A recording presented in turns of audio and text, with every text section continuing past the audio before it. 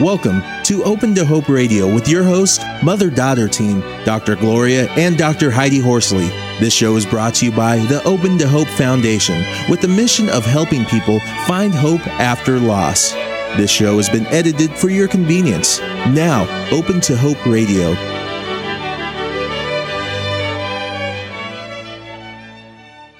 Our topic today is finding meaning after losing Erika, and our guest is Susan Whitmore. Susan Whitmore, successful businesswoman, wife, and mother, was helping her only child, Erika, plan her wedding when she received shocking news. Erika's headaches were, in fact, a rare sinus cancer. Erika would need immediate life-saving treatment.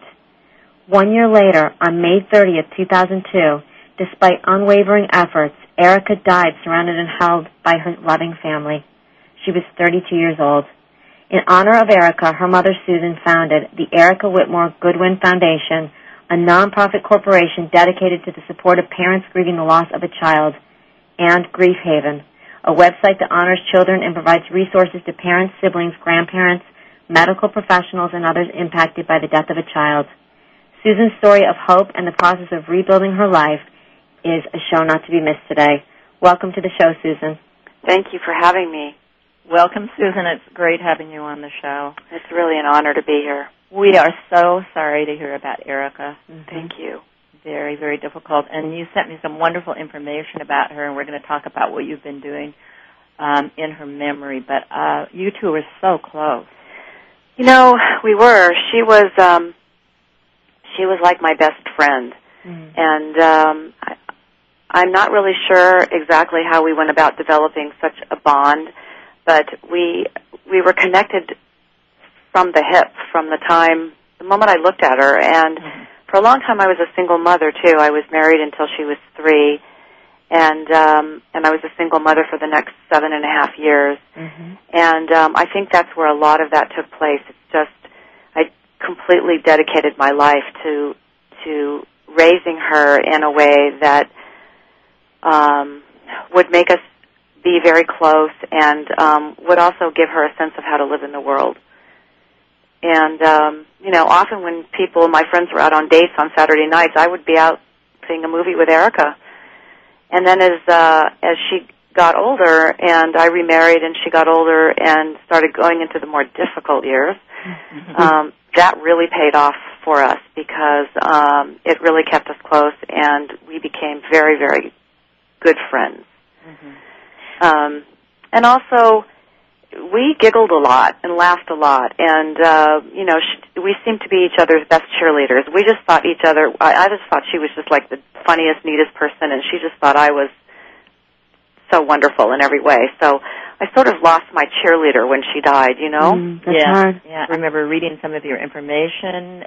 And am I correct, she didn't have medical insurance because she'd been living in Canada? That's correct. And so you folks had to, she came back to the United States and you had to pay out of pocket for the whole medical? Wow. For the first 7 weeks of her treatment, yes. Uh-huh. Wow. And so she was diagnosed and 12 months later she was actually dead? Yes. Wow, that was very quick. Yes, it was, she was living in Canada because she had, we feel that this was one of the many miracles around her life and her death. But she'd gone on a vacation with my mother to Victoria, and while she was there, she serendipitously met this man, Sandy Godwin, at a payphone because she couldn't figure out the exchange rate between the American, the loonies and the toonies they have there, and the American money. And he helped her just the way he is, and it's one of these little stories in life where it was meant to be, and they ended up falling in love, and she moved to Canada to finish getting her teaching credential and to be with him. And so the socialized medicine is a whole different ball of wax. We complain a lot in the United States about our health care, but until you've been through a tragic illness with someone and been involved in socialized medicine, you don't realize how wonderful our health care is.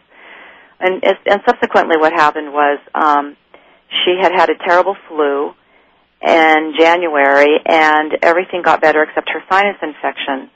She kept going back to the clinic, and they kept giving her antibiotics, and it wasn't getting better. The first 2 rounds of antibiotics we can understand, but when it gets into 3 and 4 months, and the pain was so terrible. And it's very difficult. You can't just go to an ENT specialist or go see somebody. So she kept begging them to do something. And finally, at 4 months, she saw a specialist, and they decided to do surgery, which they thought was just going to be a mucocil or a routine sinus surgery. We flew up there, and the doctor came out, and he couldn't even look us straight in the face. He said, "I don't know how to tell you this, but your daughter has a stage 4 malignant tumor in her sinus." Oh, my gosh. And I just burst into tears and started sobbing. Sandy started sobbing. Wendell, my husband, her dad, just sat there, dumbfounded. I can just remember that moment. And my first question was, is she going to die? Mm-hmm. And he didn't know what to say. No one knew what it was. And it turns out that less than 200 people have ever had this cancer, ever. Goodness. So no one knew what to do. And so basically we brought her back to the United States. We knew we couldn't get her treated there. And how did she take it?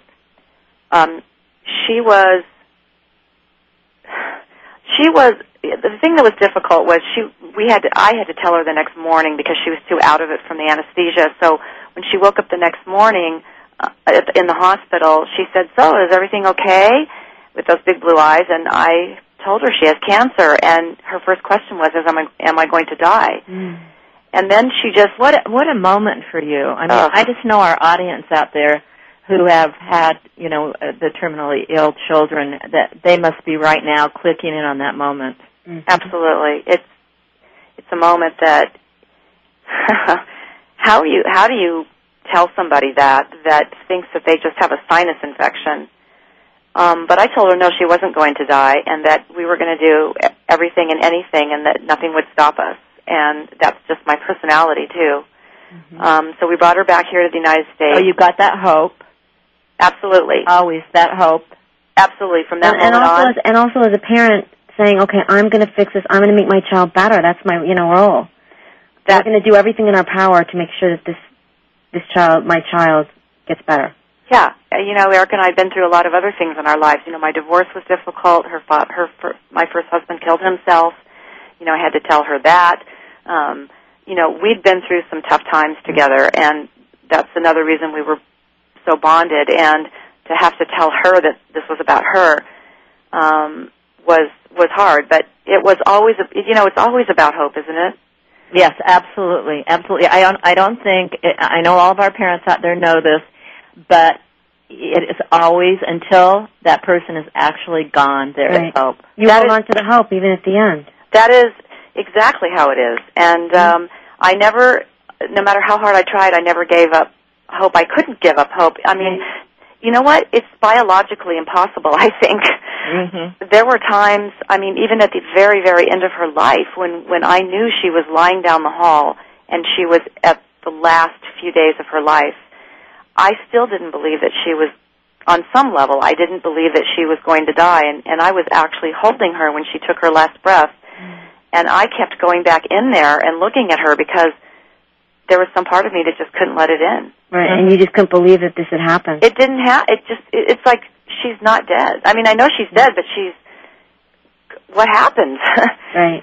So basically what happened was that we owned a home for 17 years, and because she'd been living in Canada for 4.5 years, and we were actually paying for medical insurance there. By the way, it's not free. Mm-hmm. We had to pay for her medical insurance. She didn't have health insurance here. What do 27-year-olds get? They get colds and flus, right? Absolutely. Right? I was just going to say that 32-year-old kids are not supposed to.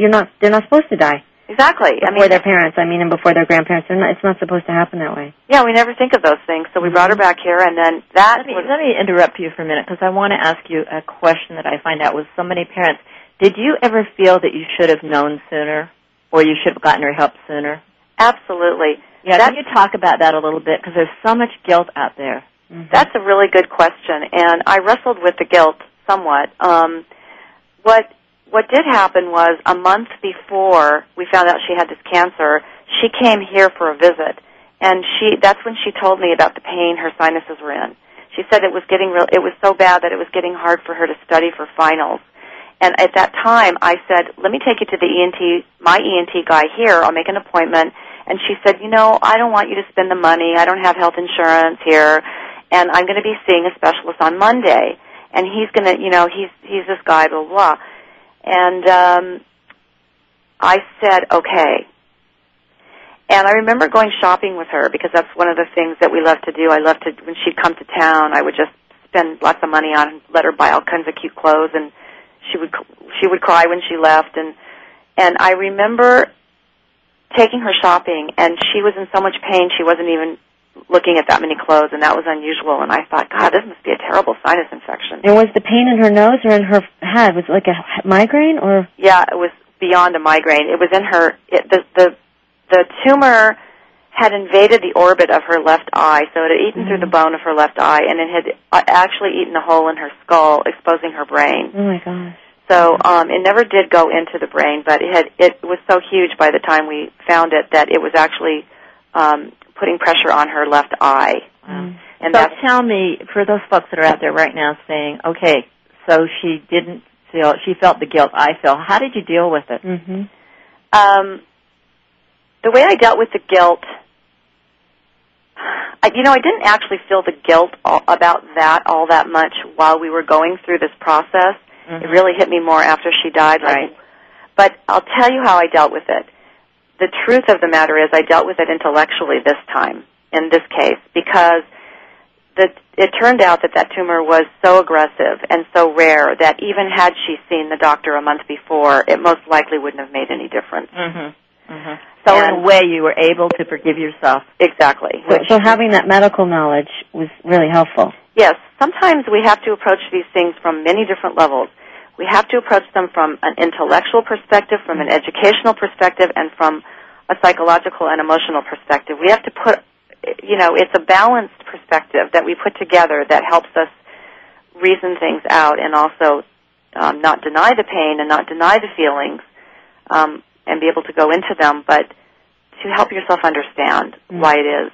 So getting knowledge, sometimes going to the accident site, going to the hospital, talking to doctors, looking at medical records, getting as much information as you can. And even going to your doctors and saying, I feel like I should have done something, and letting the doctors let you know that you couldn't have. Yes, exactly. That's true. And the website is just boy, what a host of information. I mean, you can get some bad information, too. Mm-hmm. But I learned a lot about her cancer and situation from a study done on the East Coast where they took 12 people who had this cancer, and they followed them through to the end of their lives. So, I knew that the mortality rate was really high going into this. Of course, I never told her that, ever. I never told her anything that took hope away from her. I was going to say she needed to remain strong. Absolutely, and I never told Sandy either, her husband, because the two of them didn't need to hear anything that would make them feel that this was hopeless. Well, you also hope for a miracle. I mean, there's cures that come up. I mean, some people are there when the cure comes up. So, you always hope. And there are miracles, yeah. Yeah, there's things that we just can't explain. I mean, we read it's not about the bike during the time that Erika was going through this, and Lance Armstrong is a miracle. Absolutely. And he's a person who shouldn't be alive, and so if it could happen to him, why couldn't it happen to her? Exactly. So now you've worked with groups of people. Do you see, now my son was killed in an automobile accident immediately, he and his cousin. So do you see a difference in folks that have a longer-term knowledge where it's cancer or whatever compared with a sudden death?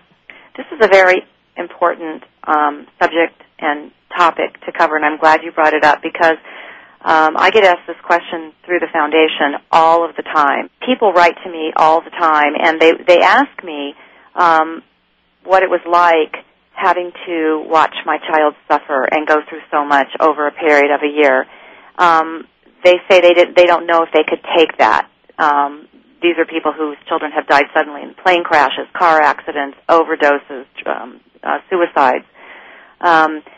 Here's what I've come to learn, over the years and the thousands of wonderful people that I've had the opportunity to speak with. I've discovered that there are huge differences in the memories that we hold once our children do die.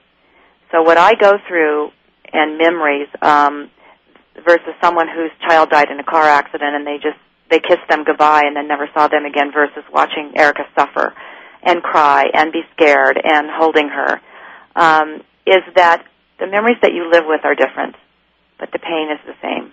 Mm-hmm. That is really the difference. So you really cannot say to someone whose child died suddenly that that's worse than what I went through.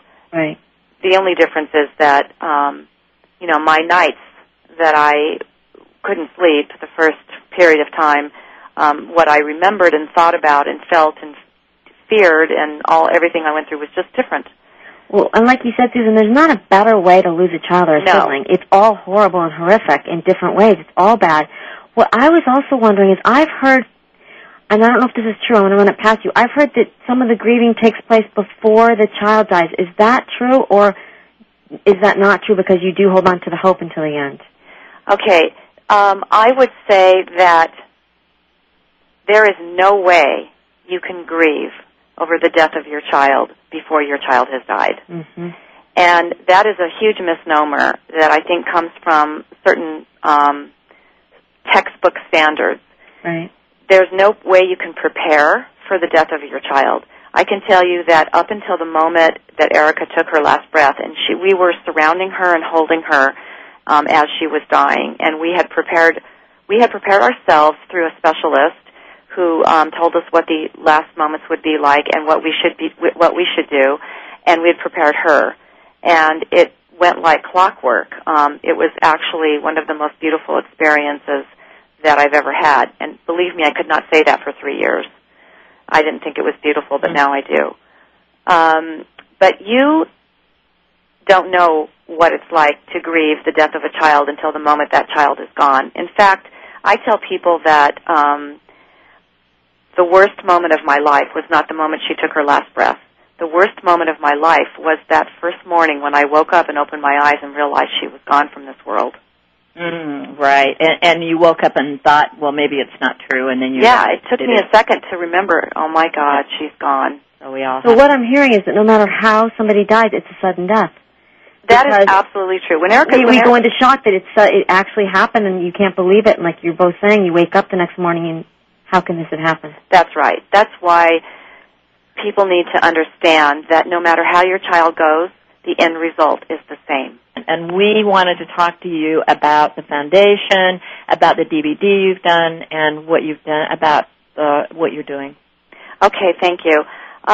So yes, I started this nonprofit foundation in response to my own suffering that I was going through, my own grief and pain, when I started looking around for the various types of support that I could grab onto, and I found that there really wasn't that much to choose from. There were a lot of books that had been written in support groups, but I wanted more than that.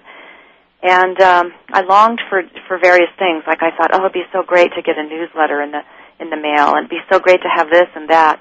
So at some point when I finally gained the strength, I decided that I would do that because I remember at one point when I was initially feeling the grief, I thought, how can anybody feel this much pain and survive it? Absolutely, yeah. It's beyond anything that you can ever describe. You absolutely cannot understand this until you've gone through it. And your head's going to explode. Yeah, you feel like your chest. You're like, there's no way to describe it. I mean, here we're just trying to come up with ways to describe it. Squeezing hearts. You're going to die if you have one more moment of grief, but you don't. You don't. And as I started, sort of putting all. Now, how long for our audience out there? How long? How were you the first year? How were you the second year? When did you start kind of pulling it together?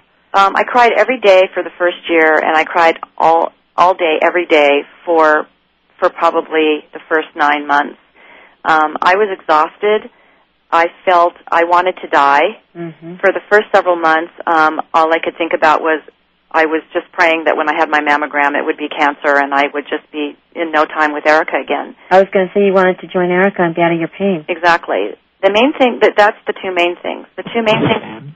Oh, we've got Ann. Okay. So, Ann, hi. How are you? Are you there? Can you hear me? Yeah, we can. Hi. Welcome to the show. Thank you so much. I called with two comments. The first one, I'm also a grieving parent who lost a son to cancer 11 years ago.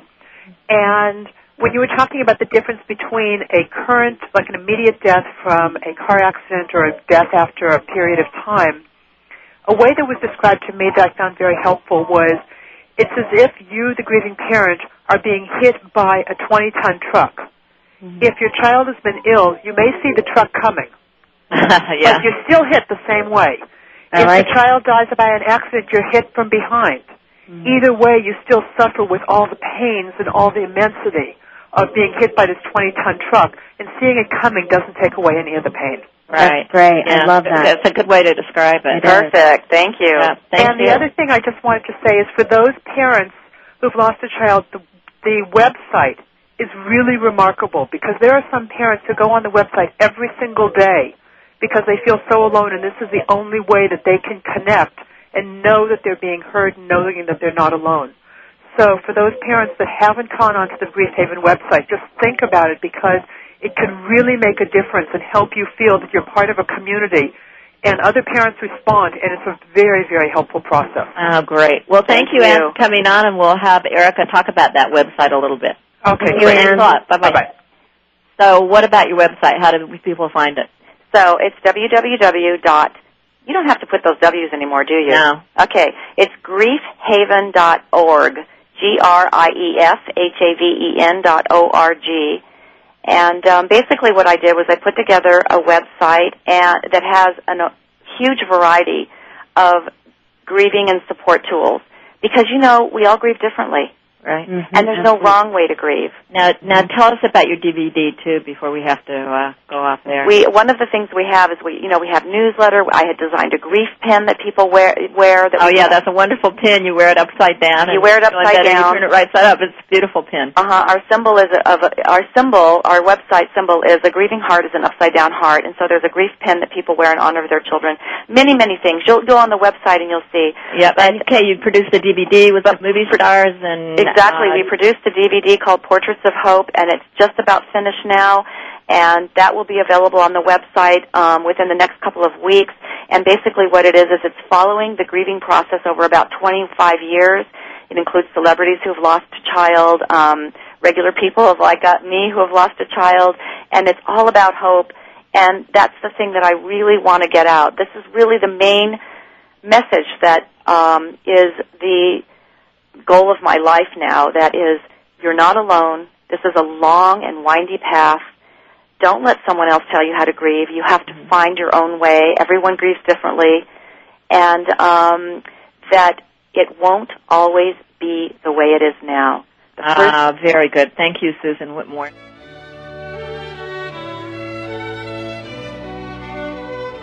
You have been listening to Open to Hope Radio. You can sign up for our newsletter, Facebook, and Twitter on our homepage at opentohope.com.